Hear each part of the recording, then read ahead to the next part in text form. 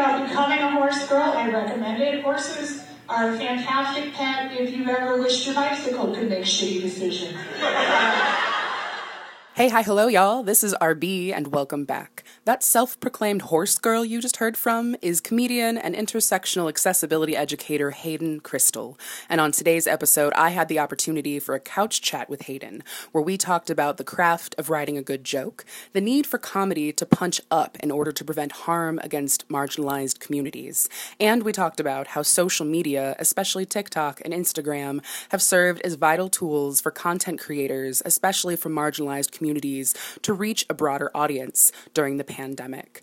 Prepare your diaphragm for some deep belly laughs because you're going to need it during this episode of Take the Last Bite. Y'all, we cannot do this. We cannot be these stereotypical Midwesterners. Please eat the rest of this food. We just have these conversations every day with people. Like, this is exhausting. I don't want to do this anymore. Why can't we be in space with hundreds of other queer and trans folks and having these necessary conversations? I don't know who you are, but we're going to talk by the potatoes for 5 minutes. Because aesthetic is the only thing keeping my dysphoria at bay. Yeah, I'm broke all the time, but I look amazing. Definitely going to talk about Midwest nice. And if that's as real as it wants to think it is. Midwest nice is white aggression. That's what it is. All right, fam. We can get into it. We're freshly fed. I'm a little comatose, but it's been maybe many hours since we've eaten because we've been prep talking for like 3 hours before sitting down on my office couch to have this conversation. So why don't we start off with you talking about who you are in a nutshell? I'm Hayden. I am a public speaker and stand-up comedian. I talk about intersectional accessibility, or broadly, how do we make our resources the most available to the widest range of whole, complex, multidimensional people.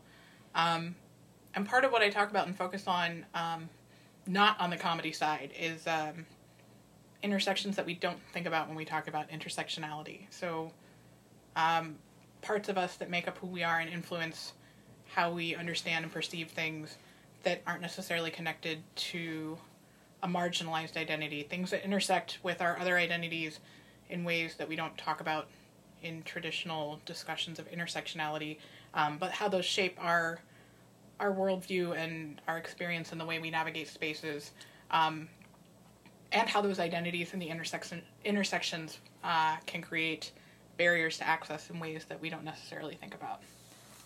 Is that what you were going for? Yes. I was on TV. Yes. So you've got like 6 hats that I think we can talk about, but that feels high level and like a good like summation of how you approach probably all those roles. Yeah, I think so. And I feel like that also is how like you and I kind of came into each other's ecosystem, which we were talking about earlier, which like I said, I can't pinpoint exactly like when you and I met face to face, right, and or when you and I met under circumstances that were not about how an event that I was putting on did not meet appropriate and legal standards of accessibility. So like, that being said, that is how you and I came into each other's ecosystem, is you doing your Gay SL workshop. Has it always been the Gay SL workshop, or did you have like a... It's always been Gay SL. That's fine. So your Gay SL workshop that you've presented at Mumble Tech for 8 years? Yes. Yeah, just a few. Yeah. I started when I was 12, and now I'm a hot, thriving 20-year-old on TikTok. Hot and thriving. So that's kind of been like how I came to know you and how your relationship with Mumble Tech and the Institute kind of came about, but that's not your pigeonhole. Like, that's not the only thing you do, which is what else I want to talk about, obviously. Yeah. But I'm curious if you do want to talk a little bit about just like the experience of doing that workshop in the Midwest for a little bit, and like why that was like where you started with doing like professional presenting? Because now that's like your full-time job, like is professional Yeah. speaking. And Isn't so that- is that like the launch pad? Mumble Tech was the launch pad. Yeah. That was my first time ever doing anything like that. And what I did 8 years ago was like a very baby proto version of what I do today. And I think, to be honest, and I don't talk about this when I talk about speaking things, but I do when I talk to other comics. I think if I had known that you could just go do open mics and do stand-up, like, I wouldn't be a public speaker. Like, I think that if I had known that you could just go... Like, I love performing, and I think that had I known that you could just go do that, I would have just gone and done that. I mean, I'm obviously very happy with where I am, and I love the fact that I get to perform in a way that has an impact, and in a way that's meaningful and contributory to my community. But I wouldn't be doing anything that I was doing if it wasn't for Mumble Tech and having that platform and the ability to flex those muscles and be on stage and realize that that's what I love doing. Sure. And Mumble Tech and doing, like, I wouldn't be presenting if it wasn't for Mumble Tech, and I wouldn't be doing...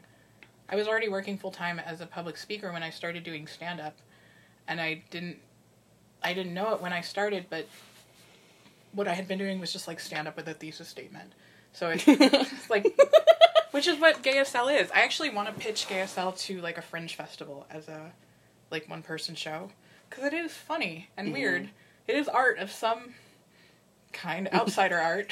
But, like, yeah, if it wasn't for Mumble Tech, I never would have ended up where I am. And I like where I am and what I'm doing. I wouldn't want to do anything else. And I also... There are, like, certain people where you're just, like... It's good you're doing that thing that you're doing because I don't know what we as society would do with you otherwise. And, like, I have an uncle in the military, and, like, you meet him, and you're like, yeah. Like, you are exactly what I envision, and I cannot picture, like, you could never work at, like, a Chuck E. Cheese. Like, do you know what I mean? It's just, I feel like I'm one of those people where it's like, it's a good thing you found what you're doing, because I literally don't know what else we would do with you.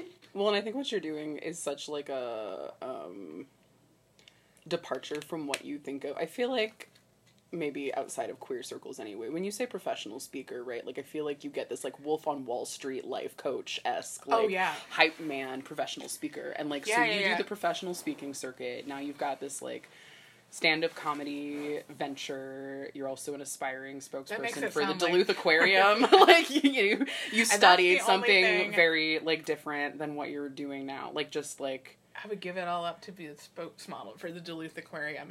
Which, if they hear this, I'm still interested in working with you. COVID messed that up, but I'm on board still. But, yeah, people ask me all the time, like, are you a motivational speaker? And I'm like, I hope that people do something with the information I give them. Like, I hope that they act on it, but, like, it's not, the point is not to be motivational. Like, I hope they are motivated to do something. It would be a bummer if I just did all that and they were like, neat, and then didn't change anything that they did. But, yeah, I think it's, or people think of, like, Hillary Clinton getting paid, like, $250,000 to speak for a bank. Like, funny enough, I'm speaking for a bank. That's the virtual event. That's the twist. Yeah, that's the twist. Yeah, but I think that people don't think of, like, young people or, I would say, like, I don't necessarily come across as somebody who is, and I say this in the least, like, not as a joke, I don't always come across as somebody who would, I don't seem like a learned professional all the time in just, like, conversation. So I guess I just don't think of somebody, I don't think of myself as what I would, like, imagine a lecturer to be. Do you know what I mean? Like, when you see, even though it's my job, like, if you said somebody was, like, did professional college and corporate speaking, I am not what I think of when I hear that. Right. So then, you know, you kind of started with the venture of doing the workshops, which I think is a specific type of speaking, right? Even at the conference, you know, that's a certain venue, even though it's college students, and so you can be, at least I think, maybe more casual or, like, For sure. off the cuff. You can cuss, like, all these other things that are already a departure from, like... Well, so here's the thing that I've been learning, because I've been transitioning into doing more corporate work, which Sure. any businesses listening, I love doing corporate work. And before I started doing corporate work, I had this kind of, I mean, it's the same thing where I say I don't think of myself as being like what we think of a speaker as being. I found that the same energy, obviously the energy that I bring, I am more casual. I do cuss, like I joke, you know, I tell jokes within the workshop. It's very conversational. It's not get on a stage and talk at people. But I think that is like, that's transition. I do a similar style when I do corporate events. Mm-hmm. And I think that it may have been born out of starting as a college student and working with college students. Mm-hmm. But I think that has become or was, wherever it's rooted, is a communication style. Yeah. And has become kind of a deliberate choice in terms of how I approach educating people. Yeah. And as like a tactic of communication to keep it that way. So it very well may be born out of the fact that it started with colleges. Mm-hmm. Colleges have been my bread and butter. Yeah. We were just talking about how many colleges I've done. So I buy a pennant at every school that I do, which started as a cute thing when I was invited to speak at like 1 or 2 colleges, and I thought it would be a cool thing. But now there's hundreds of them, so I have hundreds of these little felt flags for schools that I didn't go to. So it's like, what am I supposed to do? But it's like a chicken and the egg thing. I do think it's an effective communication style, but it is very different than I think what other people are doing. Which, you know, I think speaks to like, what is the expectation on education? And I think is important, like as an educator here too, right? Like I've been to trainings that are, you know, maybe dry or just very like clerical or just not very like exciting or entertaining. And totally. even talking about like how college students experience lectures or the classroom, right? Like they want things that are interactive, they want things that are dynamic, they want things that are totally. Hands-on, right? So just like how much are you going to retain or how much are you going to remember about what might be a required training depending on the like environment. If it's not something that's like memorable. Right. I feel like, I mean, I have rabid ADHD, and so I feel like I want to create stuff. Like, I want to create stuff. I can't do this if I'm bored by myself. Mm-hmm. Like, I need to I'm like a little parakeet, like, just making noises at myself to keep myself entertained. But, like, I do a lot, like you said, I wear a lot of different hats. Like, I do a lot of different things. But the common thread of everything that I do is communication. And I talk about what I love about comedy is that for a joke to be successful, it's like I see something in a weird way. Like, I have this perception of the world that is, like, a little bit off, a little bit skewed through, like, this little bit of a warped lens. And I, like, if I tell you that, if I tell a joke and you laugh at it, that means that you've understood my perspective exactly in the way I do, that I've communicated that to you exactly the way that I've experienced it, and that we're able to connect there. So I that's what I like. It's like high-wire communication with comedy. It's like, I think this is funny. This is something that I've noticed. Can I convey that to you in a way that makes you understand my perspective, which is what speaking is too, and particularly speaking about what I speak about in my lived experiences and recognizing the lived experiences of other people and teaching empathy. You know, it's the same thing. It's just different jokes, I guess. Like, it's just different bits. But it's this is how I experience things, and the laughter is the confirmation that you're understanding. Mm-hmm. So I feel like for me in teaching, laughing is really good feedback. And have I communicated this thing that I want to communicate in the exact way that I intended? Yeah. Because if I write a joke and if it lands, like, laughter is usually really honest. People don't laugh at jokes if they aren't funny. Like, you know when a joke bombs. Like, I'm sure everybody listening is not funny, so everybody knows. No, I'm kidding. But, like, when a joke bombs, people know, and it's very honest, immediate, like, instinctual feedback about whether or not the thing that I'm saying is connecting with you. Yeah. I think, too, right, like, you know, because I've seen your workshop, or at least snippets of it, multiple times now, and I think another breaking of convention is that when some folks maybe go to a training or a class, they don't know if they're allowed to laugh, right? Like, even if there is a joke, right, it might be, like, cautious laughter, right? Because you're in an environment that is being presented as, like, this is serious, or, like, this is required, or, like, this is something that you have to do to meet your degree requirements. Right. So, you know, it tightens things up maybe, at least I think, right? That doesn't, you know, that I think the way that you do your signature workshop breaks that convention, and it invites folks in to say, like, we can be real people in this space, and I'm going to give you really vital information that you came here to learn. Or, I mean, part of the thing I like about corporate stuff is that, like, when I do college stuff, it tends to be the groups that bring me tend to self-select out to be people who are already sold, who are already on board with social justice. Yeah. When I do corporate stuff, it's mandatory. Sure. Like, so I like having it be entertaining because I feel like it helps get buy-in from people who don't necessarily buy in. I think it creates a little bit of room for vulnerability and for, like, giving what I have to say a chance to, like, actually listen to it. If you're waiting for a joke, I feel, you know what I mean? It's like you're processing what I'm saying. So even if you don't necessarily agree or you're not necessarily interested, at least I'm getting you to take the words in and think about them. And I feel like if you can get people to laugh about this, it's like, and we were talking about this earlier, not everybody has had the privilege to be educated and have social fluency in social justice spaces. And I feel like people are so afraid of making mistakes that it prevents people from wanting to learn. Like, if you're so afraid of saying something offensive, and the hard part about that is that it specifically targets people who mean well. Because if you mean well, you don't want to say something, but if you don't have access to that information, then you don't know, and you're just not going to ask. So I feel like creating an environment where it's okay to laugh and joke, I think it takes out some of the tension of misstep with words. I mean, I love words. I'm a joke writer. I love writing, I love words, and I love talking about linguistics and the meaning and specificity and word choice, but I think that making jokes, it kind of takes away some of that, the power and the sharpness that we feel our words have. Like, there's a little more flexibility. Yeah, I think two things can be true, right? Like, words do have power, and especially queer and trans folks, like, words can be access points into understanding deeper senses of self, accessing, like, connectivity with larger community.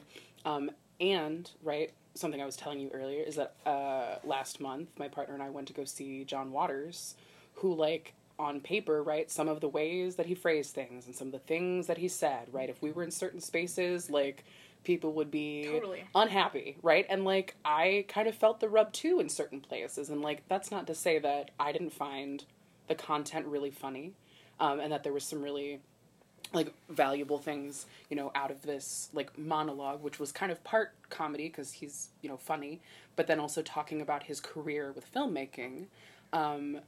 And what you and I were kind of talking about with that is that we can look at someone like John Waters, who's in his 70s, who says things like the trans, which isn't ideal, but also look at the things that he's done, where I was telling you that 2 days before that gig, he had been at a grand opening of 2 multi-stall gender-neutral bathrooms at an art museum named after him, because he's like, I want bathrooms named after me, which is totally, like, on-brand John Waters. It is. It's fantastic. But I feel like, so we both, when you said the trans earlier, we both laughed, because it's an awkward way to phrase things. Yes. But I think part of why joking works in this context, in educating in social justice, I feel like if you're phrasing, like, if you're setting it up that I'm going to phrase things awkwardly, deliberately, it makes it okay for people to do it accidentally. It makes it okay for people to be experimental and use the language that they have, even if they don't know if it's 100% correct. Because I'm up at the front of the room, and I've deliberately set the tone that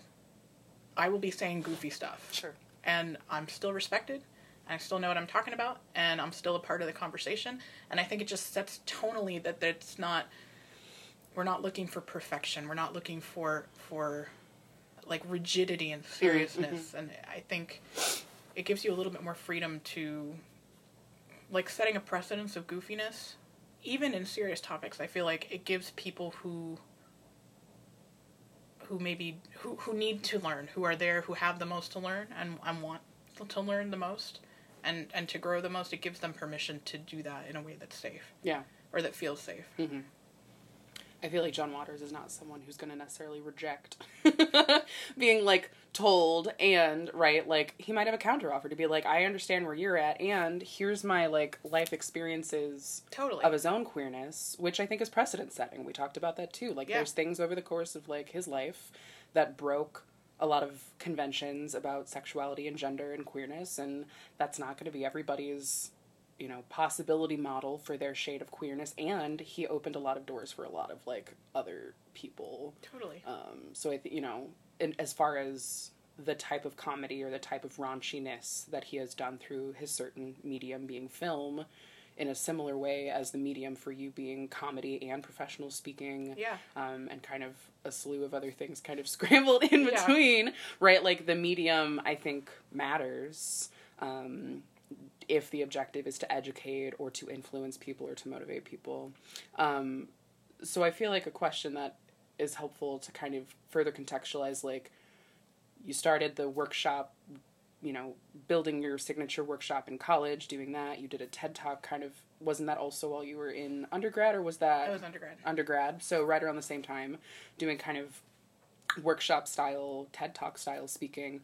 When did the comedy and stand-up stuff come into play? Because you said earlier that if you'd known that you could just hop on an open mic and, you know, play around with that, that might have been a medium that emerged for you sooner. So, in retrospect, like, having worked, I started stand-up, like, straight stand-up, right after I graduated college. I started in September of 2016.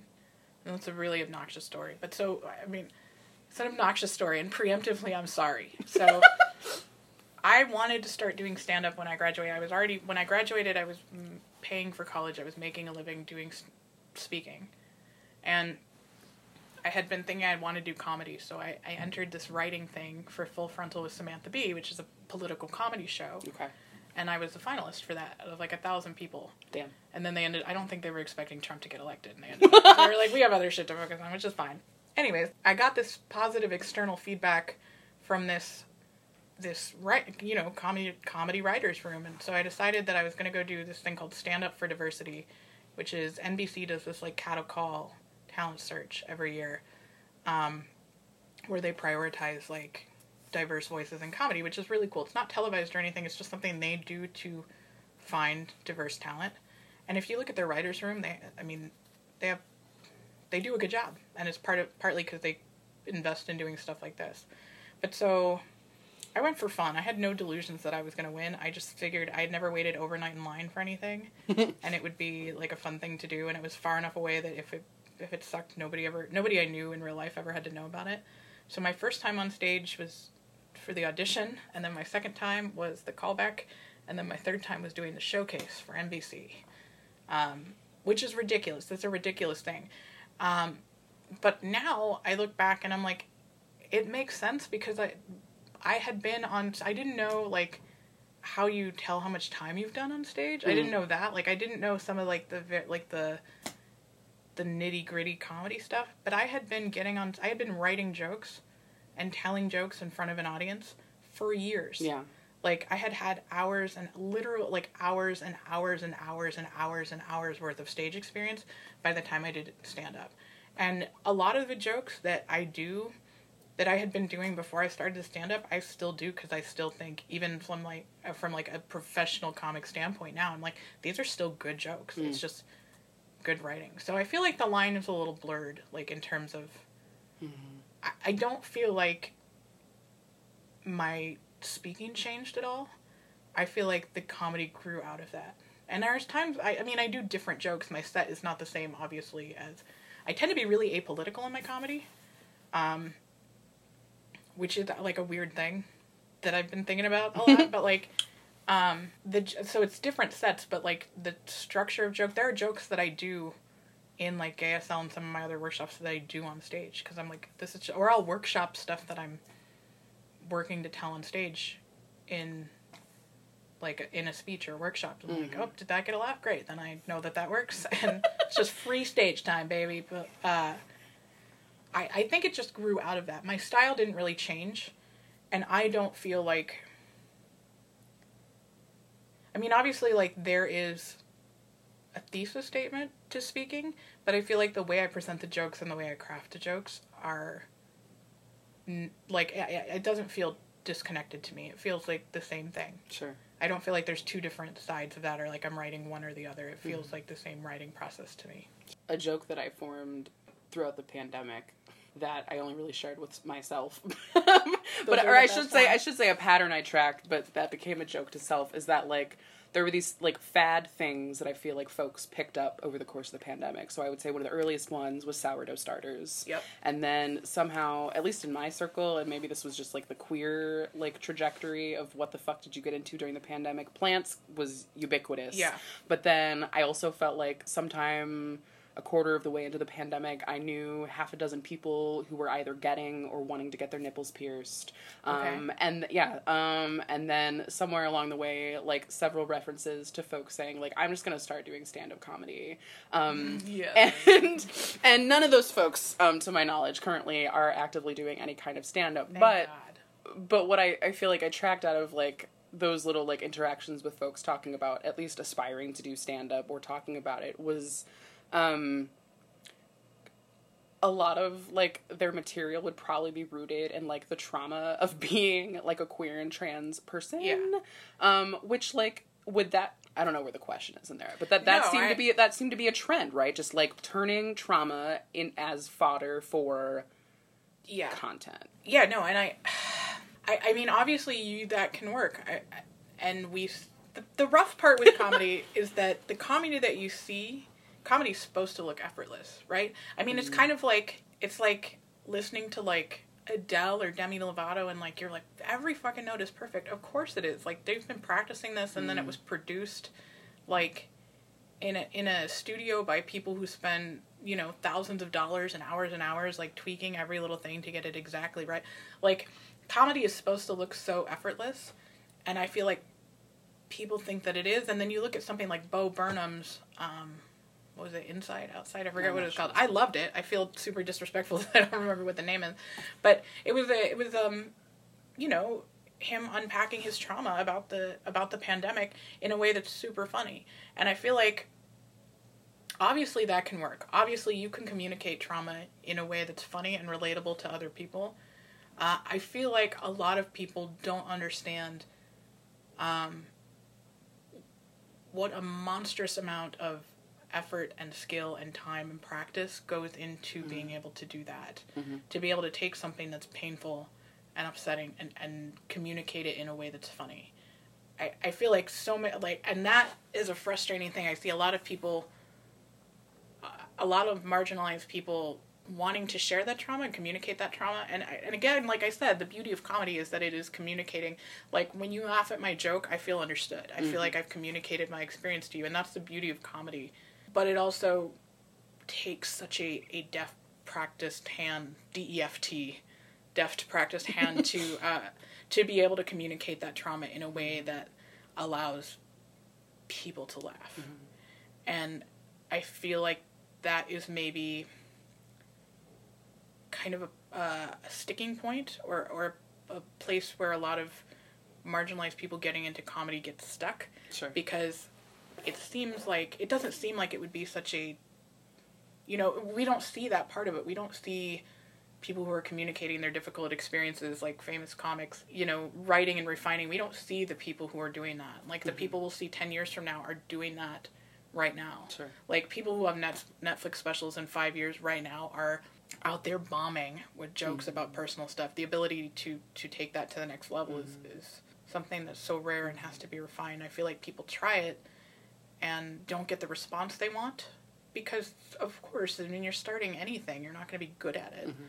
I wasn't good at speaking when I started. Sure. I think I had some natural skill, but it was something that had to be practiced and shaped and developed just like anything else. And so people get on stage, and I think particularly marginalized people get on stage telling jokes about things that are very personal, and when they don't go well, not because they're inherently unfunny people or untalented, but just because they are new, and that's a particularly hard place to go with comedy. It's the sting of bombing hurts, and then it's with the additional, like, sharing something vulnerable, I think drives a lot of people away. Sure. So my advice for people who are starting in comedy is don't do that. Like, I think comedy's not a forgiving medium. Sure. So my advice would be that if you want to use something as a way to kind of communicate trauma and talk about it and express it, I think start in comedy if you want to, but don't let bad reactions to that or whatever, don't let that dictate whether or not you continue if it's something you really want to do. And if it's something you really want to do, maybe don't set yourself up for failure or disappointment or frustration by going there out of the gate. I see that a lot. Mm-hmm. I don't even remember what you asked, but during the pandemic, lots of people. Yeah, I think I was just naming that, like, folks are kind of looking at, or, you know, and I don't know how, like, I don't want to say legit, but just, like, how genuine maybe, like, the folk, you know, these folks who have named this. I don't know. I feel like suddenly I had, like, several folks in my ecosystem who were like, I want to go do that. Like, I want to go do stand-up. And in some ways, I'm like, well, maybe we just set up an open mic to, like, have that be an outlet, right? Like, maybe it's not this thing, kind of, with you kind of having this be this emerging career trajectory for you that you want to build and build, whereas folks just kind of need an outlet and dry comedy and satirical comedy, right? Like, you know, there's maybe a difference. Like, maybe we just need, like, a cathartic open mic night for folks to be able to capture that experience. And in the least, I mean this in the most neutral way I can possibly say it. Like, that's what slam poetry's for. Sure. Like, I don't know. I dunk on slam poets a lot, but I don't like being vulnerable. I have difficulty with that. What? And I respect that slam poets are able to, it's the same thing. It's all about communication and communicating perspective, and I feel like slam poets are able to do it with a lot more vulnerability. The trade-off from that is that I feel like there's less rigid expectations. Like, there's expectation. Like, if you say something and it's supposed to be a joke and people don't laugh, then it's a failure. Like, and you get that immediate, if people don't laugh at it, then it's like that immediate public feedback. And I feel like maybe starting with spoken word or something, if it's not specifically stand-up comedy that you want to do, because spoken word can be funny. Like, but if there's less of a pressure expectation. So if it's just communicating that you want to do, a broader open mic might be a better place than if you start writing stuff that works, then go start doing it as stand-up. Yeah. But I feel like comedy is, you have to do it for the love of the art form. And I feel like for people who are able to share those personal stuff and communicate trauma in that way, I feel like it's born out of a real love for the art form and not the other way around. It's not born out of a need to communicate trauma. Sure. It's something that blossoms out of having a really long and in-depth and comprehensive understanding of the art form and an appreciation for it and how it works and being able to use that. I don't think coming out of it or coming into it saying that that's the goal. And I feel like that was a lot of people during the pandemic. There's a lot of people who got into it who just love stand-up and were like, fuck it, I'm going to try stand-up. Sure. But I feel like there's also a lot of people who are just like looking for a way to express themselves. And it sounds terrible to be like, don't do that, but it is not the most forgiving medium in terms of just getting stuff out there. Yeah. Well, and we know how much Midwesterners love, feedback. Yeah. i.e. conflict via feedback. Right. I wonder too, right, like, that makes sense, like, it 100% does. I'm wondering too, like, how much does it also have to do with, like, the audience, right? Like, for marginalized comedians or writers, right? Oh, like, totally. Right, like, the receptivity, if you're a queer and trans person doing, your audience is primarily not that, right? Like, right. The landing is gonna probably be even, like, the landing strip is probably gonna be even narrower, right? Like, to really kind of convey, or not. Like, tell me. This is, your audience can't see it, but I'm smirking. So this is a conversation I've had with a lot of comics. So when I start my stand-up, I say that I don't want to be pigeonholed as, like, a deaf comedian. I just want to be, like, a female comedian. Which is a great joke. But also, like, in comedy, there will be, like, there's, like, X comics. So, like, there's gay comics and, like, there's, like, you know what I mean? Like, yeah. There will be, and there are, like, lots of people who do that and love it and are great at it. Like, there's, like, in comedy, we call it, like, urban rooms, which are, like, black rooms. And, like, there are comics that make their whole career on doing, like, mostly urban rooms. And, like, because they can speak to a black experience that a white comic just can't. And black audiences want to see that, and they have those moments, like, where that is what they want to connect on and laugh about. And, like, people make a whole career on that. The same with, like, there's gay comics, there's Christian comics. Like, people can definitely find their niche. I feel like there's a difference between finding your niche and being dependent on something. Okay. Do you know what I mean? Like, and I'm not saying this of, like, people who do specific rooms. Like, the people who are out there crushing it. But I feel like sometimes people who have one particular identity get, I don't know if I want you there, but, like, people get hung up on that one identity, and if it becomes all you talk about it in a way that's not, you can't, or not you can't or you aren't, but, like, if it's all you talk about in a way that's not relatable to somebody who hasn't had that experience, then obviously that's not gonna land. Sure. And I think that the really gifted comics and communicators are the ones who can take that experience and communicate it in a way that it does appeal to a mainstream audience. Sure. There's a clip on your Instagram, because obviously I did my homework, because I haven't seen, like, a lot of your comedy. I've primarily seen you in spaces where you're doing your workshopping, which we've talked about as overlaps. But there's a clip where you're telling a joke about applying to hang out with Coco. I actually applied to work there at the Coco Foundation while I was in college, and they rejected me because I have hearing loss. They said, super picky, right? But they said that it was a liability issue because if the gorilla were to sneak up on me, I would not be able to hear it. Which, fair play, probably. The audiologist doesn't test for that, so I don't know for sure. But that's probably fair.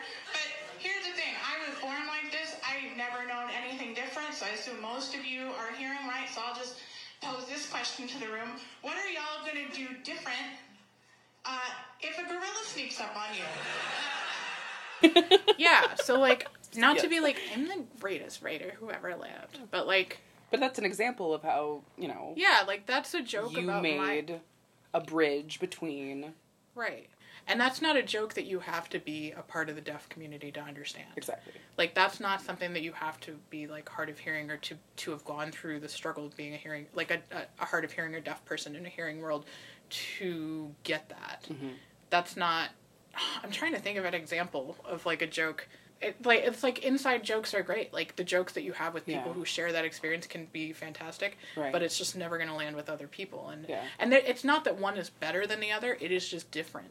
Right. And I feel like it's something to be aware of going in if you want to talk about your experience that is specific or is not mainstream. Yeah. Like, I think it's something to think about, particularly because I think that it's not, and like what I talk about with intersectionality, it's not like that we all don't have those. Everybody has those experiences that are unique to them, and getting that across is, like, part of comedy. Like, there's a comic who has a bit about, like, finding a bag of, like, porn magazines in the woods.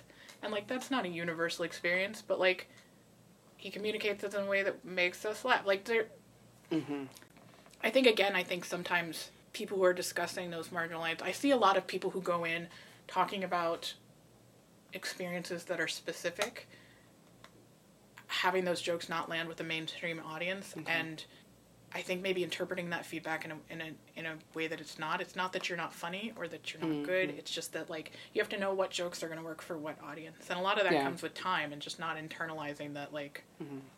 Which, like, knowing your audience, regardless of what the medium is, whether you're writing, whether you're a filmmaker, right, like, just whatever the art form is, like, it's about knowing the audience. So if you're going, you know, let's say that there's a comedian coming to a queer conference, right, like, you know that certain references, certain language is going to land differently with that space. Right. So I think what I'm gleaning, right, is there's a distinction and, like, a craft to how to nestle, like, insider jokes or insider language in a way that doesn't close off access to the content from an audience, right? And so if you're kind of just going to maybe an open mic at a space that's going to be a broader audience, right? Like, is there tact then involved with, you know, I may make this reference still, but I have to tweak it. And so I guess my question too, right, is just, like, how... you know, whether it's for you or things that you've witnessed with other maybe marginalized joke writers and comedians, right? Like, how do you maintain the integrity of your experience and your content in a way that doesn't betray it to like a cishet gaze or like other folks kind of betraying it to not to not lose the integrity of like your experiences and your content. Well, I think it's what I talk about in my workshops. It's like I am a deaf queer person, and I consider myself an activist, and I work in social justice, but that's not like all of who I am, right? And so I have dogs. I have too many dogs, like, but dogs are something super relatable. So if I'm someplace where I know, like, I perform a lot in the rural South, and I really like it, and I do great there, but it's like, you know, we all like dogs. We all have dogs. You know what I mean? Like, so that's something that's true to my experience. Sure. And I don't feel like I'm leaving out. I don't feel like I'm being dishonest about who I am. But if it's just something that I know you're not going to get, like, I'm like, what the gay culture thing? But, like, I'm not going to make gay culture references at, like, a bar in wherever, Alabama, because I know that's not going to hit. Like, it doesn't mean that I'm, like, lying about who I am. It just means, like, I'm choosing to connect with you and communicate at points where I feel like you're going to understand what I'm saying. Right. I feel like interpreting and being bilingual made me a better comedian. Sure. Because it's all about, like, framing things so that people understand and finding points of connection and reference. And I think that that's an important part of comedy. I mean, like, that's the thing is, like, you can perform for a variety of audiences. It's not just people who are exactly like you. Yeah. You know what I mean? And I think it's made me a more understanding person in being professionally and financially obligated to find points of connection with people that I maybe wouldn't do so just in terms of friendship. Right. Well, and I feel like, too, you know, you opting to have a majority of your content be about the dogs or farming or rural living, right, does not suddenly make your content any less queer, even though you're not telling explicit, like, queer jokes, or doesn't make it any less, you know, deaf culture related if you're not explicitly telling jokes, right, just by nature of who you are. Right. So I think that makes sense. I feel like it's less authentic for me to not do those. Do you know what I mean? Like, I feel like it would be less authentic for me to only do things about these specific parts of my identity, because it is a huge part of my identity, but it's not all that I am. Right. And, you know, and for some people, like, who do the majority of their content, as long as that's, like, true to who they are, I think that's great. Yeah. Like, you don't have to get into comedy to be, like, I'm trying to think of somebody who's, like, real famous and isn't in, like, hot shit right now. Oh my god. You need to, you don't have to get into it to be Amy Schumer. You know what I mean? You don't have to get into it to have the Netflix special and to be in movies and shit. Like, most of my favorite comics don't. Yeah. Like, because they're people who have a more niche audience than everybody in America. Yeah. And their stuff really resonated with me. And it's not going to resonate with everybody, but that's the point of art, is, like, that connection. Yeah. And I feel like comedy feels like higher stakes, and I feel like it feels more personal because the art of comedy is in the connection with the audience. It's the only art form that requires an audience.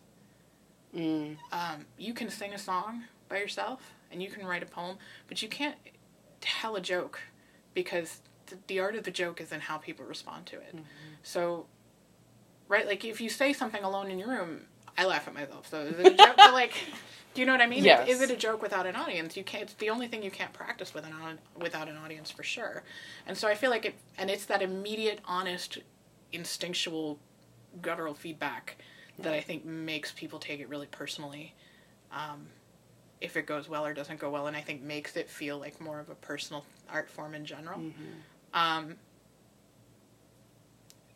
So I feel like it tends to get. You don't hear these songs about, like, music. Like, you don't hear about people, like, gay, like, musicians being like, your songs aren't gay enough. Yeah. Like, you don't hear it about, like, poets and stuff or writers, like, oh, these don't speak to your experience. You hear a lot about comics, like. But I think it just speaks to the nature of the medium about connection. I wonder then, because it is about that point of connection, like, I feel like you have to have a relationship with either the specific story that you have that happened to you, or you're talking about your identities, right? I don't think you can go up and, like, I guess, I don't know. You're the pro here, not me. But, like, I don't know that you can just go up and speculate on something that you have no relationship with in comedy. I mean, you can. We're going to talk about that in a second. But, like, I don't think that you can, like, be so far removed from, like, I feel like comedy that I enjoy, at least, is a lot of, social commentary. And I don't think that folks can effectively make social commentary if they're not immersed in, like, the social settings in which they're doing some kind of commentary, right? Maybe that's very broad and national. No, I was thinking, I was like, well, you can do jokes about, like, not being a part of that or not understanding, but I feel like even to craft a good joke about not being a part of things, you have to understand. Right. Like, I could not go up and craft a joke about being a ballerina because I'm not a ballerina, right? Like, I'm too far removed from, like, that setting. Somehow, I guarantee I could interwork something about a ballerina into my, because that's a whole side setting, like, you know, but just, like, I think you have to be so many degrees closer to a circumstance to be able to do it. Otherwise, I feel like you're closer to making a misstep, which I feel like is where I want to try to, like, get us where I'm trying to go. That, like, we kind of just talked pretty extensively about how do you incorporate your own personal narratives, your own stories, and your own experiences.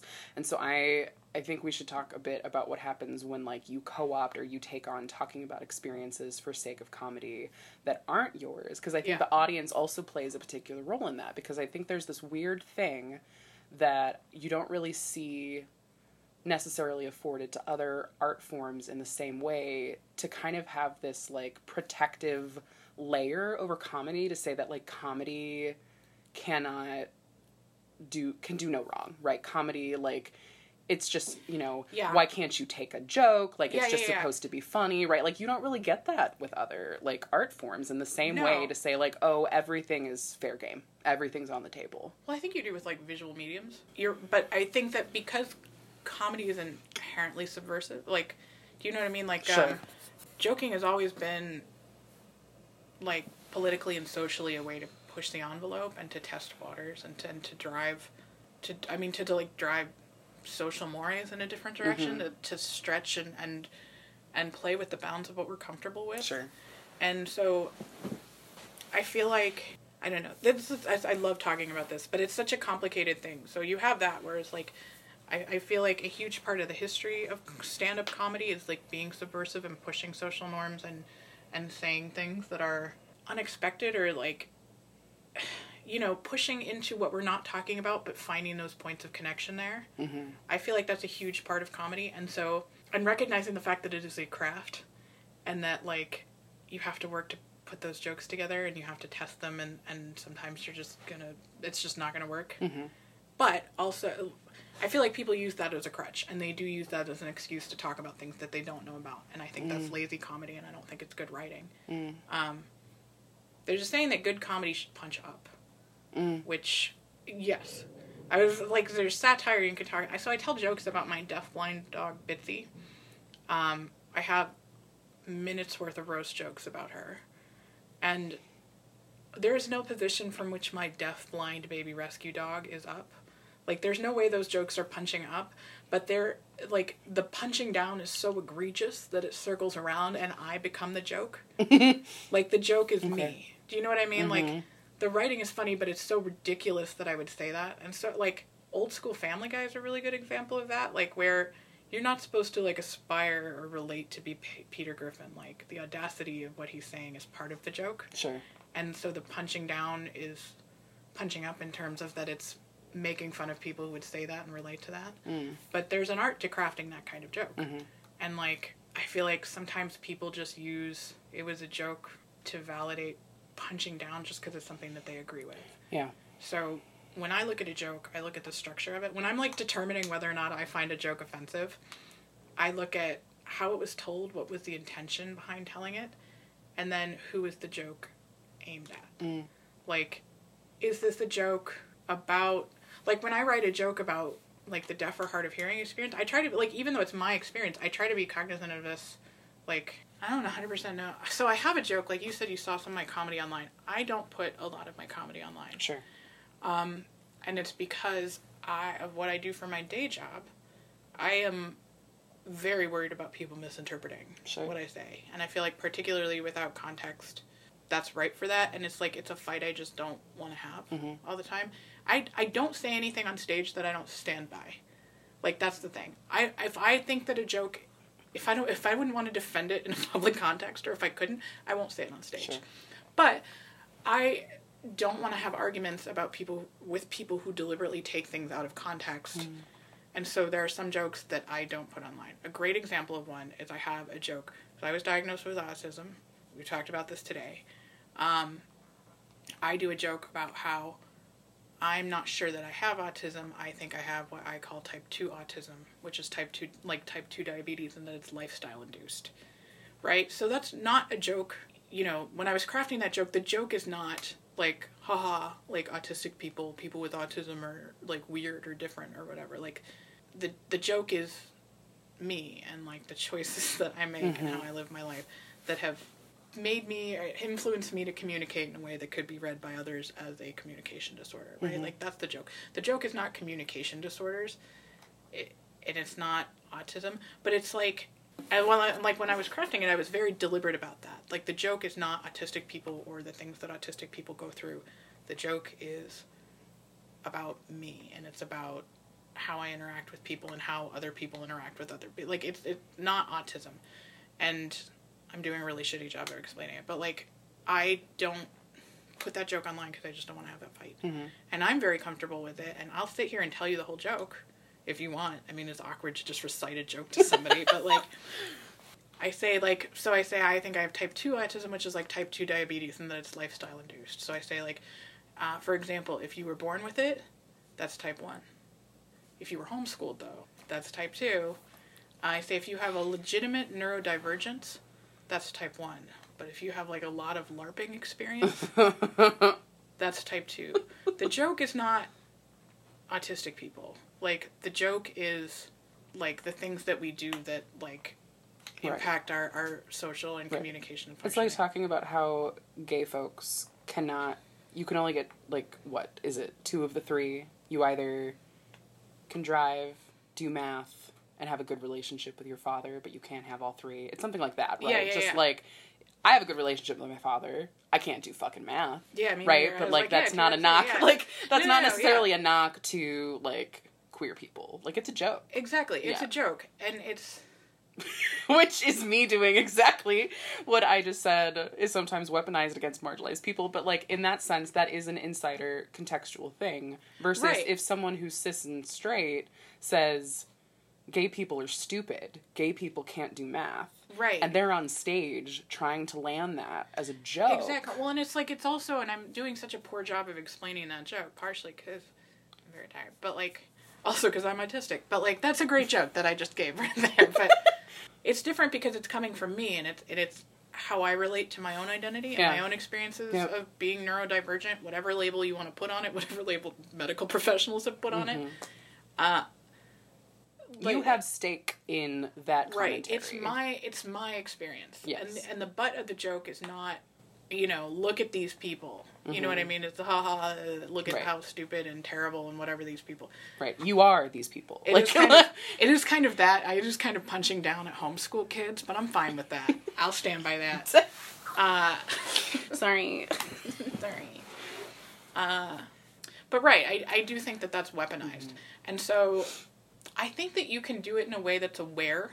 Like, I feel like even if it's not your identity, people can make smart jokes that... I'm not like one of those... I don't believe that you have to be a part of that. It has to be your lived experience to tell a good joke about it. I do think the joke has to be thought out and well written. And I think that you need to be deliberate about where the joke is aimed and what the point of the joke is. Sure.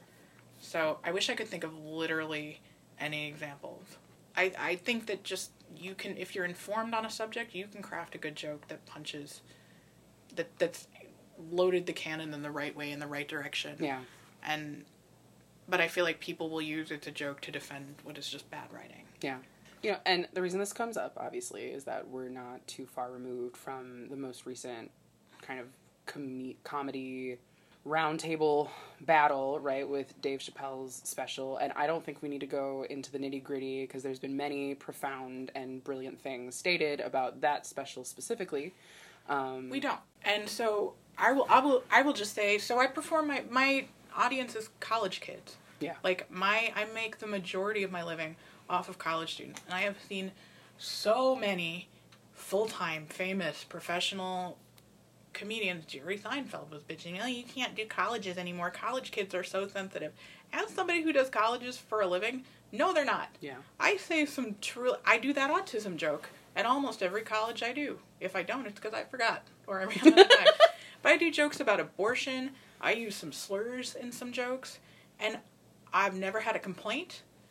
I feel like I do really well at colleges. I've never had a complaint. And the point, like, I get really defensive about that because college students are not hypersensitive. College students just want you to write more than, haha, black people. Yeah. Like, college students don't think that's funny. Yeah. You have to have a good point. You have to have a good joke. College students don't like lazy, shitty, uninformed writing. Mm-hmm. Like, and I'm sorry if that's what you're making your bread and butter doing. I get heated about that. Like, because I think college students are great audiences. They're just more discerning than drunk people at an open mic at 1 a.m. Right. in whatever, last call bar you're in. And I think that if you're being intellectually honest, I think that that's why I like doing colleges, because I like the feedback on my jokes. Am I communicating this thing about a sensitive topic in a way that people who have this experience and don't have this experience but are sensitive to people's experiences can laugh at it? Yeah. I think it's a great test of your writing ability. And I think, honestly, if you're telling a joke that college students aren't liking, it's a reflection on you. Yeah. You need to think about what the point of what you're communicating is. Yeah. I think your point about, like, what direction or, like, what is the objective of the joke makes sense. And Dave Chappelle's not the first and won't be the last person to include, like, an inherently transphobic or homophobic joke in their special, right? It's also, it's not like his entire special is start to finish anti-trans, right? There's this element to the entire special that maybe needs some refining, right? Maybe needs some education. Is it someone's role to hopefully, like, tap Dave on the shoulder and say, like, hey, can we, like, engage about this? Like, what was the objective? That'd be cool, but maybe that's not going to happen. And I don't think it's going to happen. I don't think that he wants to. But the frustrating thing for me about Dave Chappelle is that he's clearly, and again, this has been said by so many people who will say it better, but, like, he stopped touring because he was conflicted about the way that white audiences were engaging with his jokes about black culture. His in-jokes about black culture was, are you laughing with us or at us? Sure. And I feel like and like the Chappelle show, I think the frustrating thing to me about it is that I see earlier Chappelle as somebody who, as a white person watching that, I see somebody who was uniquely 1 in a million talented at being able to take that experience, something that I have never and will never understand on a first-hand basis. Yeah. Will never understand the living life as a black man in America. Never going to, right? But I feel like he was somebody who was able to take that and explain it in a way that was funny, and I could relate to parts of it so that I could empathize with that and also laugh at it and feel comfortable. Like we talked about laughter as being the connection point, it made me feel more comfortable talking about these difficult parts and the uncomfortable parts of the experience of a black man in America by making me laugh. It gave me an entry point to thinking about that in a more critical way and wanting to understand and grow. That's what's so frustrating, is somebody who is truly gifted at that. Somebody who's displayed unbelievable competence at what is so difficult. Something like riding that razor's edge of our craft. Somebody at the very peak of that, not understanding that's similar. For somebody to botch that so bad, it's so disappointing. Yeah. Because I feel like he's somebody who's so uniquely good at, and I want him to understand because he's so good at it. Yeah. Like that's the frustrating thing. It's like, why don't you understand? And it could be such a valuable asset because I know that that's a gift that he has. Yeah. And all of that has been said before by more eloquent people with more experience than me. But that's where my frustration lies. Yeah. I think with this latest, riff, right, because, we could name several individual comedians who've either botched things related to to queerness and transness, like this example. But one of the things that I really appreciated witnessing out of this latest incident, right, was that a lot of attention, maybe even more so than I think I've seen with previous instances, right, was that a lot of the tension and, like, vitriol was projected towards, like, Netflix as, like, the hub for this, right? And so I'm kind of formulating this thought as I think of it, right? But, like, what does it look like and what does it mean to push on these, like, content, you know, these big deal content hubs, these streaming services, these places where, you know, many eyes witnessed that comedy special. And a lot of the ask, right, from other stuff I've read and heard, right, is not so much that folks expect that special to be taken down. It's that can Netflix, at the very least, put a trigger warning at the very beginning to say there may be content in this special that could be, you know, offensive to XYZ audience, right? Yeah. In the same way that they do that with a lot of other content areas. Yeah.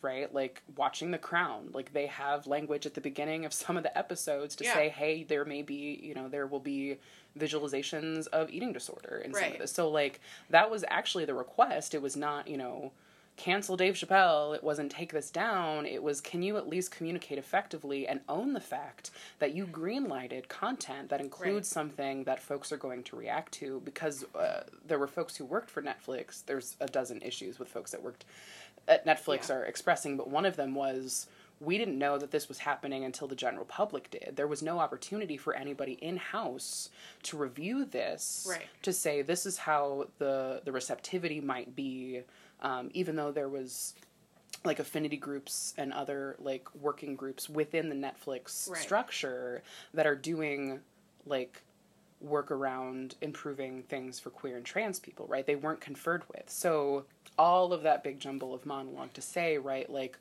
what work or what like measures need to continue to maybe be bolstered and put in place so that even if there are things getting posted, right, even though there's people continue to get contracted who may have contentious and problematic content, right, so that there's at least a vetting process to figure out how to receive and respond appropriately to the fact that folks might have beef with this, right? Like if there's a Hayden Crystal special on Netflix and someone has beef with the, you know, the autism joke that you're telling, right? Like who in-house at Netflix is going to have the opportunity to review that and say, this is the blowback we might hear, this is the, you know, responses we may have, right? Just like not throwing it out there and then finding out, you know, we fucked up.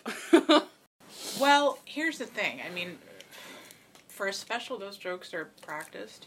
Mm-hmm. I mean, again, it's not off the cuff. The stuff that they're doing in a special, theoretically, is something they've been practicing for a long time. Sure. They've been doing on stage and doing on the road. So, theoretically, like, hitting publish on Netflix is not the point where that feedback should come in. Sure. Like, theoretically, long before the special is taped, that feedback should have come in. So where does the feedback come from? Like what should be in place, or like what marks are being missed that like the feedback's not being accounted for? Oh, well, I mean, just a simple question. Yeah, no, I would say, I mean, then you get into talk about like gatekeeping and like, I'm a big fan of like, let the market decide. Sure. Like, I think that if Netflix got a lot of feedback that they need to add a warning, I think that they should have just done that. I mean, but I also feel like whoever wanted to pay for it at Netflix, I mean, comedy is subjective, and they bought that special. Yeah. And they put it out, and I feel like, you know, because the question with gatekeeping is like, especially when you don't have people, I mean, the obvious answer is to get more people of those lived experiences in those positions that are making decisions, but even then, not everybody's going to agree. I know that there are trans people who liked the special and had no problem with it. Mm-hmm. So there's so much you could say, and like there's so much that goes into like these big content production and who we give a voice to and how we decide that. But I feel like there's nothing do you know what I mean? Like there's nothing we can do about that as individuals except say like, I didn't enjoy that content and I'm not going to continue to consume it, and I'm going to give people my honest feedback about it. Sure. Like there's nothing like I don't think Netflix executives are going to listen to this and be like, oh, this is what we're doing. So, like, I just don't like to put that much, like, thought or time or energy into stuff that I feel like isn't, that's just a thought exercise. Right. That's just, and like, so, a you know, wishful and, like, thinking. I think the ask about, like, what do we do about Netflix and what do we do about Dave Chappelle is lofty, right? But just maybe like, Well, so on a from micro level, I think that those... like, how do we prevent 10 years from now another version of a special coming on a streaming service or a big popular platform when there's clearly, right, like, decades and decades and decades of educational information out there that would ideally give some context clues to say, hey, maybe don't make jokes about trans people that are inherently violent. Yeah. Well, so, I mean, if it's something that you really care about, if you really claim to love comedy and you care about specials like this being published, I want more people who care about that to go support live comedy. Sure. Because if you pay money to go see a show and a comedian says something like that and you complain, like, the thing about comedy is that, like you don't start with that power. Like, Dave Chappelle didn't start with that power. Sure. Like, so if I'm booking a room and somebody says something and I get feedback from a paying customer that I was like, this was really offensive, I'm not going to book them again. You know what I mean? That starts the weeding out process. Once you've hit Dave Chappelle's level, there's nothing that we can do. Sure. There's nothing that, as comedy consumers, that we can really do because the special's already out there. So if you really care, and if you're somebody who loves comedy and you want to consume comedy and you would like to alter the direction that comedy is going, like, I feel like getting involved, like, consuming live comedy, investing in that, and like, in smaller people, local comedy or young or new creators is the place to start. Because I feel like with a lot of that too, I mean, we talked about at the beginning, some of that is just inexperience. And so I think if you go and you complain about somebody and if they have a set that's just punching down and it's clearly like what they think is funny, weed those people out. But I also feel like some young comic who's testing, like, the edgy waters, if they go and that joke bombs, like, they're not going to, you know, do that again. That's Sure. a lesson they're going to learn. Sure. Especially if it's something that they're unfamiliar about. They maybe felt like it was okay to joke about, and if that joke bombs, that's a lesson there. Yeah. So, if you want to have that influence, you have to put in the effort. Do you know what I mean? And, like, I'm not saying anybody's obligated to, like, if you, like, you can't complain unless you've been to a million live comedy shows. But if that's something that you want to do, I just don't think at that level it's anything we have any control over. But at the smaller level, the people who will be that in 10 years, those are the people who are out now. And your laughter, like, whether or not you choose to laugh at a joke that a comic says right now, or like something on Twitter, or share whatever, like, that impacts what's happening later. Like, and the cool thing about social media and more comics coming through online is that I think it's a lower effort way for us to weed out and show the people who are making those big decisions what content we support. So, like, I've gotten a ton of opportunities through TikTok. Right. Which is... I was going to say, social media for you throughout the pandemic, you've named, huge. was a huge tool in place of the fact that, like, gig culture and speaking got a major hit during the pandemic. Right. So, you know, certainly please talk about that a bit, but I'm curious specifically, right, like, how does, you know, that feedback and engagement from audience feel and look different through a social media platform versus being in an in-person show? It's less instantaneous. Sure. So, like, if I get, like, laughter or applause at a joke in person, then I know that's good. Whereas, like, and it's also less one-to-one, it's less direct. So, like, if I post something and it does shitty on TikTok, like, did I post it the wrong time of day? Did I use, like, a no word in the captioning and it got flagged? Like, there's more where I'm like, is this something fun? Like, there's less of that. I mean, you get that in comedy too. It's like, is this just a tight audience? Do they just not get the reference? But it's less one-to-one through social media. But the cool thing about social media and the influence that the audience has on social media and comedy is that, like, I can tell you as somebody who has had, I hate to be like, oh, I can't talk about it, but, like, as somebody who has opportunities coming from social media, I can tell you that the gatekeepers are looking at social media, that's a place where they're finding people. So, like, it's very, and it's quantifiable reaction for people like that. So, like, for the people at Netflix or wherever that's looking, if they can see somebody who has good jokes that are well written and talk about these marginalized experiences, are doing well and connecting with people, and people want more of that content, they can look and say, oh, this has 4 million views. That's a quantifiable thing. And if they look at somebody's joke that is transphobic or racist or just not funny, and they can see that, ooh, this has lots of negative comments and people aren't connecting with that, or this person only has 1,000 followers, and like, you know what I mean? Yeah. It's quantifiable information, which I think is not great, but also great in many ways. And if it's such little effort, but if you like someone, or if there's a marginalized creator, like, everybody go follow me. But like, if you follow someone, that's a quantifiable number. Yeah. That the people who are making those choices can see that there's a desire for that content. For sure. So I'm having like this additional thought too, about like the power and also maybe like the pitfall of social media, right? Is that like, I've never watched a Dave Chappelle special personally, that I'm aware of, right? But like, I didn't know that there was something for me to be pissed off about until like social media was saturated with talk about it, right? Like, there's plenty of the aftermath stuff. Like, Dave Chappelle in some ways is irrelevant to the situation. Netflix is something to definitely talk about because some of the outcomes for trans folks who worked at Netflix, like, is a conversation with labor struggle and other things. But the point of this, right, is that like, until folks pushed out, you know, their raw feels about the particular segment within this whole special, right? I didn't know that there was it wasn't even on my radar, which I'm sure is the case for a lot of people. So in some ways, right, I feel like, and there's this really awesome other podcast called Cancel Me Daddy, where they regularly refer to this concept of cancel culture grifters, right? In some ways, I feel like that actually amped up folks' attention to the special. That like folks who are already hype about Dave Chappelle, or folks who've heard of him, or folks who like comedy, probably would have watched it no matter what. But someone like me who doesn't really watch comedy specials until yours is posted somewhere, probably wasn't going to press play on that. Anyway, I have laughed a couple times because Netflix has suggested it to me several times, and I was like, now I know I'm not going to watch it because I'm just going to avoid the landmine that now I do know is there, which that part might be a little bit helpful because I might have been caught off guard if I did decide to watch it. The point is, right, it wouldn't have been on my radar otherwise, and in some ways I think it amped up, you know, this conversation, which is why we're talking about it right now anyway, to be like, oh, cancel culture, oh, are people really going to cancel Dave Chappelle? Dave Chappelle's not going to get canceled because Dave Chappelle is a prime person in his craft and what he does. So in some ways, social media, I think, also does a bit of distracting to say, let's point out the problematic segments of what, you know, mainstream high-profile comedians are doing in ways that I don't know if that complicates the work that you're doing.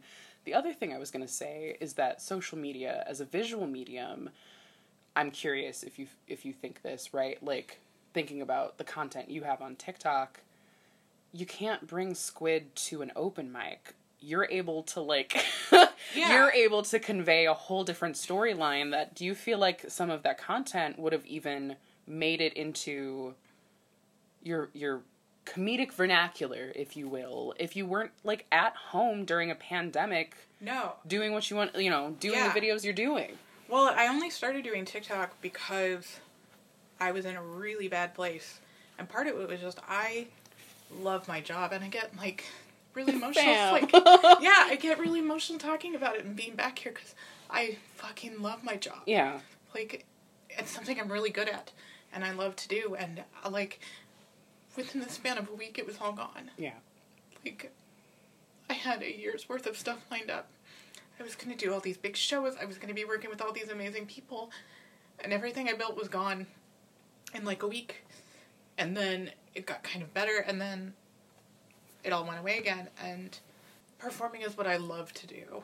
It's like such a narcissistic thing to be like, my passion is like getting attention on stage. Like, but I love performing. And I love the connection and the communication. That was gone. I was just in a really bad place. And so... my friend Lisa had gotten me into TikTok by sending me all these horse TikToks. And I was like, okay, I'm going to make TikToks. And my goal was just to, you know, video editing is a great skill to have for anybody who's into anything comedy. So I was like, I'm going to make a video a day and post it. And that was why I started doing that. And I could not have possibly fathomed that, like, TikTok has been life-changing for me, which is an upsetting sentence to say to another adult. Like, it's from one adult to another. But TikTok has really changed my life, and it let me be funny in a way, in a totally different medium that I wouldn't have been able to. Yeah. I mean, the core is still there. It's like, I think that what is happening is funny. Do you also think it's funny? And communicating it in a way, and the words I choose and the writing is funny. But, like, yeah, it's opened a ton of doors for me. And the cool thing about social media and comedy, too, is obviously you have the negatives of people who are, like, like I said, I like social media, or, like, the cancel culture grifters is a great way to put it. Like, but it's, like, with TikTok in particular, is putting your content in front of people who are not consumers. I feel like I'm reaching people who are not consumers of comedy, and who are not necessarily, who aren't consumers of social justice education. And yeah, it's I've kind of veered off the original topic, but it's been great. And I have found a lot of really cool comics through, and really funny people through TikTok that I would never have seen in person. I think it's providing a lot of opportunity for non-traditional people. Like, I see a lot of comics with disabilities, and comedy is really hard for people with any disability because it's so inaccessible. Yeah. Like, even the fucking stage is inaccessible. Yeah. Like, and comedy clubs are very difficult for me because it's dark, so it's hard to communicate with people. Now with masks, it's impossible.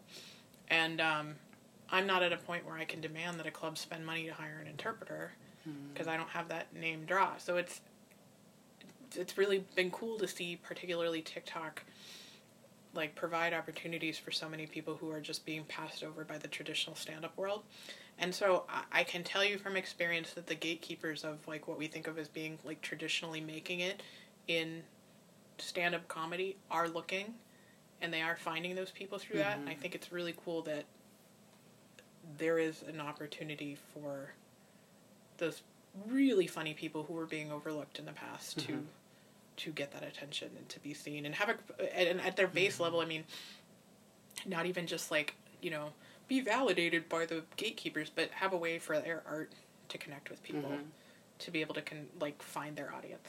It's been great for me. So it started as an experiment, it sounds like, right? Like, as, you know, a millennial who already uses social media. It started as, like, I need to learn how to edit videos. Like, that was my big thing. I was like, I don't know anything about video editing. It was really just, like, practicing me editing videos and learning how to, like, cut things and like, on a beat and stuff like that.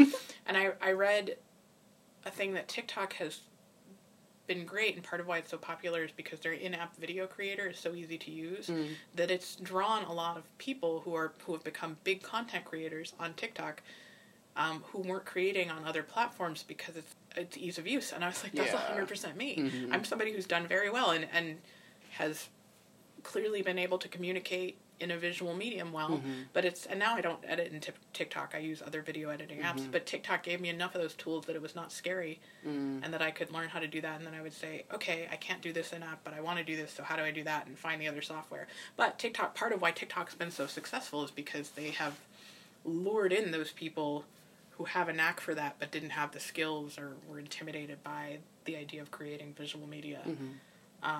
Which I think is really cool. So you said you started off doing, like, a video a day. Yep. And then at what point do you feel like you had a realization, like, oh, like, I'm on to something here? Or, like, you were getting certain levels of engagement that felt like that was going to be another tool for you to use for...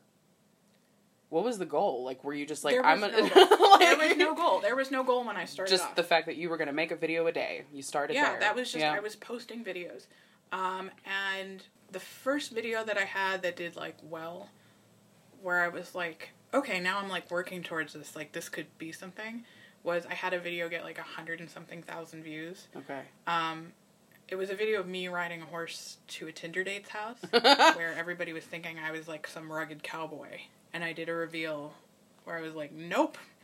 And that did well, and then it was with those two videos that I hit 10,000 followers. And I was like, that's neat. Okay. Like, that's the most followers I've ever had on any platform. On anything, yeah. And then I was just making videos, and TikTok's up and down, so I didn't have anything that did quite that well again.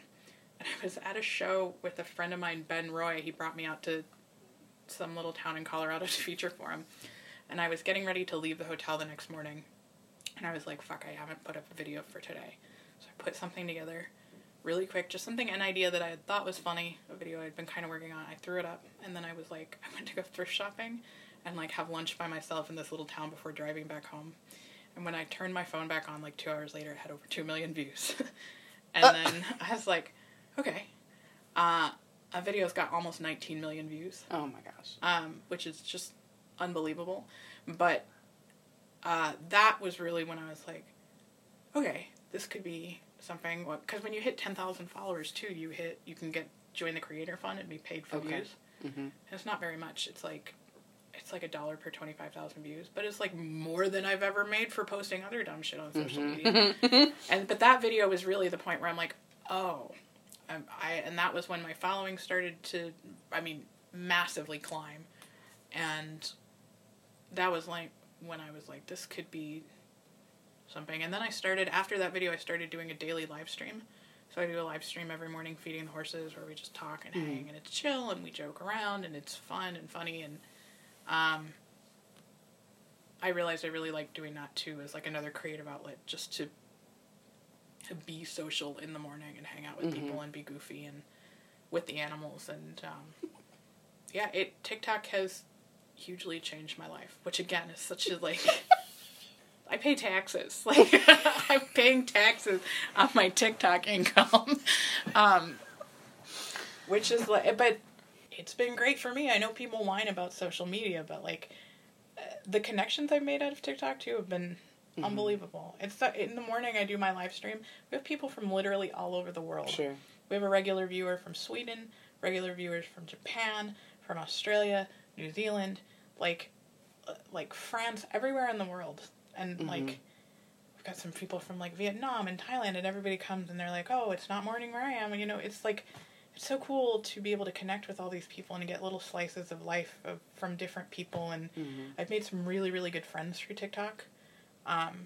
My moderation team for my live streams in the morning, I have a team of like 5 women who like are there to like moderate the comments and keep it a chill vibe, which is always is. And like, but like they've become really good friends. And it's like, one of them, somebody I knew from high school, and we were friends, but we hadn't like talked since high school.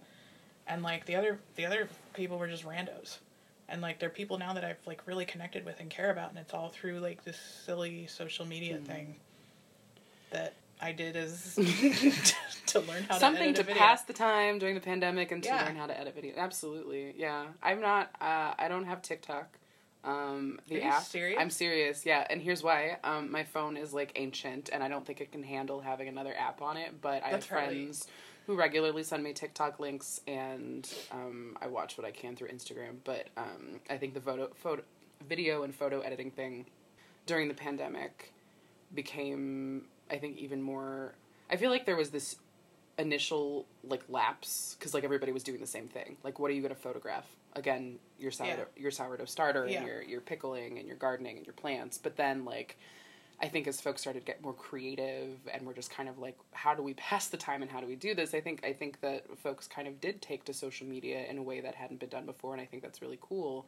And I also think as we're kind of in this forced post-pandemic kind of state of mind, right, that I see a lot of posts on like Twitter, especially from folks doing disability justice work that are like, so can you please keep your events like accessible? Can you not revert back to not live streaming things and doing a lot of these remote like tech tool things that became commonplace for the peak of the lockdown. And I think social media is one of those places where you can be at home if that's a place that you're having to be at, right, and still access content in a way that you can't go to a live show under any circumstance, whether it's a pandemic or otherwise. Create content. Create it. Yes, I mean, that's been the thing that I've been the most excited about. I like almost made a really touchy-feely video the other day because I was watching just some unhinged bullshit on TikTok that is so genuinely funny and brings so much joy to me, and it's just so ungoddamn-leavably weird. It's like, and there just is no other context in which I would have access to this person. Yeah. And their unique, like, you couldn't put it on TV. Like, you know what I mean? It's not something you could do. And it's, like, interesting, like you said. Like, I couldn't bring Squid to a show. But it's, like, there's so many people that I enjoy. And I've gotten so much joy out of these videos. And it's such a unique medium. I have found so much, like, joy and privilege in being able to have access to all of these funny people in this very specific context. Yeah. Like, it's just, I would never have been able to enjoy them without social media. People complain about it a lot, but I love social media. And I think that there's plenty of room for toxicity and all of the standard boilerplate talking points about why social media is bad. But I also, it got me through the pandemic. It's kept me in touch with people, and it's fostered relationships with people that I never would have had otherwise. And it's provided professional opportunities to me that I never would have had otherwise. And I like it. I defend it. Well, and I think, like, to that point, right, from a content creation standpoint, if there was no pandemic, I'm not glorifying the pandemic in this moment, but No. I will say that it opened opportunity in this way, for, you know, thinking about your past few years. Yeah. You know, you were already doing workshops, you were already doing stand-up, and then the pandemic hit, and you found this additional tool, and you toyed with it, and you made it work for yourself in a way that, like, you probably otherwise wouldn't have, you know, played with, to then have it be this additional vessel for you to connect with other people and then be connected to people who can open up other pathways of opportunity for you. Yeah. And I also, in some ways, feel like, you know, speaking of, like, Netflix as this kind of quasi-monopolizing, you know, media hub, which I, you know, will forever have my subscription to. I'm not saying I won't, right? But just, like, I think it also, in some ways, is changing the game around what we believe to be quality content, right? Like, you don't necessarily have to have this multi-million-dollar budget to be able to create quality content. Or be in front of engage with an audience that's going to be receptive to your work. And that might be where we see some of those changes we were kind of talking about, is that we might not be able to make grand scale change and totally change the interworkings of Netflix or Hulu or Paramount or whatever, but, like, it seems like there's this opportunity for smaller scale creators to then change or introduce a culture that says, we're going to actually set the standard for what is funny, and now this is the ecosystem of people that are going to be raised on a different type of comedy. Well, I think the thing that is so cool, my favorite thing about social media, is that, like, you have niche creators in mainstream markets, but you're getting those niche creators without having to appeal to those mainstream gatekeepers, like, and then work around it. Like, I don't need to be palatable to the cis-het white male boomer team at Netflix. We don't have to. I do this bit that's not funny, but I love that. I'm not on stage. Just, it's like, you know how you do those bits in, like, everyday life where I pretend to know the president of Netflix, and whenever I have a really terrible show idea, which I love pitching like, unwatchable show ideas, like The Real Accountants of Washtenaw County is one, like. If I have a really bad show idea, I will pretend to email it to who I believe to be the president of Netflix, with it Netflix Prez, PRUZZZ69 at hotmail.com. So I, like, pretend to be under this delusion that this is, like, it's not a great bit, but it is something that I do. Yeah. And I think is really funny. So I'm going to email my apology to Netflix Prez69 at hotmail.com. Sorry we've been dunking on you, buddy. You're just the example for the day. It's really not that deep. Yes. We can start talking about Adult Swim. I believe the president of Adult Swim to be a man named Adolf Swim, who had to change it for obvious reasons. Stop. It's such a stupid bit. Pretending to know the president of Netflix, or, like, networks, and being wrong about it. It's just such a dumb, unhinged bit, and I think it's so funny, and it's just me who thinks that.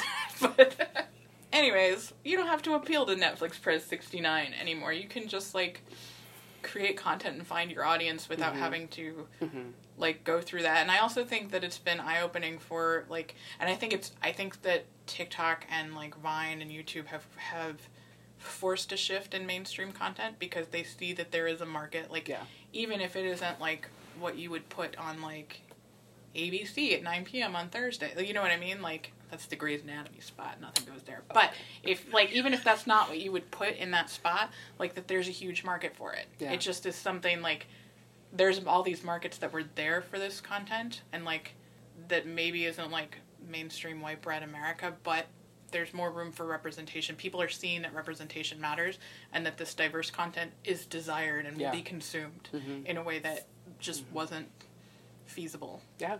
You know, I think, you know, you and I being a few decades old now, just a few, have seen, like, kind of different checkpoints, if you will, of social media, right? Like, Tumblr changed the game at a certain, you know, I'm still peak. on Tumblr. So, I mean, so am I. I refuse to delete the app, and actually I have a billboard, or a bulletin board. I have a whole billboard. I have a bulletin board outside my office that's technically designed as, like, a Tumblr that's really cute. dashboard that I refuse to take down, even though no one knows what it is anymore. Yeah, but no, Tumblr... Yeah, but, like, that changed the game, right? Because you had access to different content that, like, wasn't readily available. And we could have a whole different conversation about Tumblr, but, right, like, I think that you have these significant, like, social media platforms that create more and more access, more and more conversation, more and more discussion around, like, what is possible. And I do think that, you know, for all of the pros and cons of social media and the capitalist backings that tend to come with them, right, like, there is value in the fact that, like, the average person can pick up a device and be able to create things. As someone who does not get the reactions or the watches on their reels, i.e. me, I am me, that person, you know, I do think maybe sometimes it's about managing expectations and, like, not, you know, I watch plenty of videos about, like, how to, like, craft your brand, and I'm like, I think that's one avenue. Yeah. Right, like, if you're branding and you're marketing, you're doing that stuff. But I think, like, that's not what I feel like you're doing, right? That's not what I, you know, as subtly. I feel like it's, you know, there's the subtlety to it because you're consistent, right? Like, you're you know, responding to an audience, like you said, you know, like, what you've gotten positive reaction to, and then you maybe incorporate that into the next video you make, or you revisit the fact that something was, received a really, like, high view, you know, response, and you're like, okay, let me, like, keep on with this, or maybe there's a part 2, or maybe there's something, right, like, it maybe helps influence, like, what you do. But as far as, like, I need to brand, I need to market, I need to, like, do all of this, like, primping and polishing type stuff, that's not what I'm seeing from, like, your content, and so it feels like that's a different avenue. That's more about, like, experimenting and having a good time and, like, engaging with an audience who wants to connect with you on the same things that you want to offer them. Yeah. Well, and I think, I mean, I don't claim to be, like, a social media expert. I am somebody who's done well at social media, though. Yeah. So I will say that. But, like, and I'm making I'm not getting rich off of social media, but, like, I'm making a decent amount. Sure. Like, a portion of my income is now from social media. Okay. So, like, I will say I don't feel like that really polished, like, deliberate, curated content is what's selling now. Do you know what I mean? Mm-hmm. Like, I feel like that was definitely a big social media trend. I subscribe to those people. I watch those people. But I feel like an advice that I give people now is that, like, overproduction is going to kill your videos. Like, if the quality of your video is too good, I feel like... I'm serious. Like, if your video looks too good, I am less interested. When it's somebody's shaky-ass camera in their kitchen and they're, like, you know, in a raggedy sweatshirt, like, screaming, I'm like, I want to know what this is about. I feel like, obviously, because I'm making income from it and because it's become a large part of what I do, there is, like, some deliberateness to it, and there is marketing, and there is strategy to it, and there is branding now. I try not to get hung up on views because it is so fickle. And, I mean, I think the same thing, managing expectations is a really big part of it. Like, any view over none is great. Like, you know what I mean? And it's disappointing if you work really hard on something and you feel like it doesn't do what it deserves. But there's so many things, there's so many external factors to it that you can't internalize it. And I feel like the content that I engage with and the content that I see others engaging with, and my content that does the best, is the stuff that is really authentic. Yeah. And then you can talk about the men. There's a great Lindsay Ellis I don't know if you're familiar with her, does a lot of like video and film analysis on YouTube, but she has a video called Manufacturing Authenticity for Fun and Profit, which is about YouTubers and the profiting off of that, like parasocial relationship and whatever degree of authenticity or of authentic authenticity.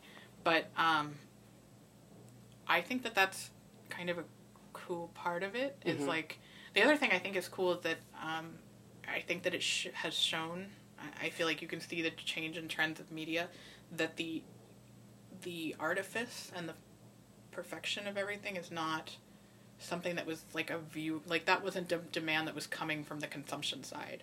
So like I'm not watching people because they are like, there are some people I watch just because they're super hot, but like, you know what I mean? Like I'm not only going to subscribe if you're super hot, and like I subscribe to people who, or if your like hair is perfect. I'm not like, oh, she has a zit, like I'm not going to watch, like I watch people because I think they're good and funny, and it's like, I don't think only people who look like Jennifer Lawrence are like, you know what I mean? It's like, it doesn't distract from my viewing. It's like that there's a wide diversity in lived experiences and skin tone and body type, then that doesn't, like, it's not impacting whether or not I'm choosing to view. And I feel like that's been reflected in mainstream media.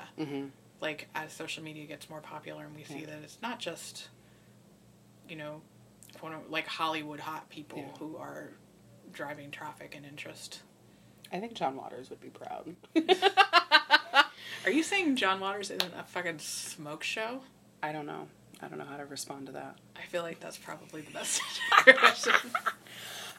So we've been talking for a long time, recording, and we've been talking for a long time today. So I feel like just because you were talking about your trash take pitches to the fake president of Netflix, I feel like I'm going to put you on the spot because we talked about this earlier. I want to see if you can come up with 2 more examples, right? So pitch ideas for this queer Midwest podcast. So you already gave me one. Oh, Gay Tornado. Right? Yes, so Gay Tornado. If we know any queer tornado chasers in the Midwest, like, please contact us, because that would be super fucking exciting. I don't know, I'm blank. What is the name of that fast food place? Custer's? Something? It's not Custard. It's... Oh, this isn't good. I'm losing my Midwest. Culver's. Oh my god. Don't air that part. I don't know. All that fresh Colorado air. Yeah, it's just... blocking out all the of altitude changes. Just, I mean, I was, like, we can't blame... I was done before I came back to sea level, but, I'm a dipshit at any altitude. Like, more ideas for the podcast? Yeah, if you could... If I was... like cheese curds and, heteronormativity of cheese curds. Ranking individual cheese curds in like a Culver's like meal about whether or not they feel homophobic.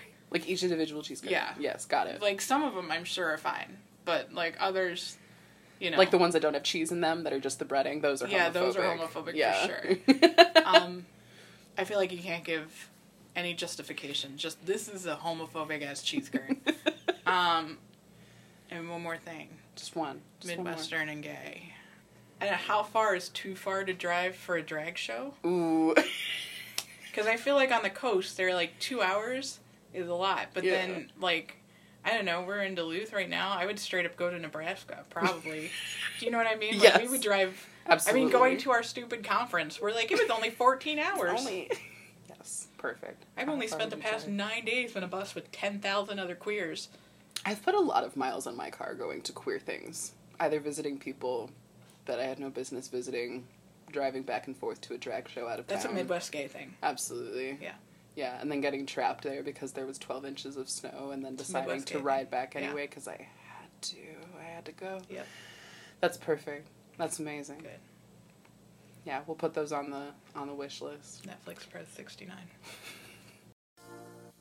Our inbox is open for all of your insight, feedback, questions, boycotts, memes, and other forms of written correspondence. You can contact us at lastbite@sgdinstitute.org. This podcast is made possible by the labor and commitments of the Midwest Institute for Sexuality and Gender Diversity staff. Particular shout out to Justin, Andy, and Nick for all of your support with editing, promotion, and production. Our amazing and queer as fuck cover art was designed by Adrian McCormick.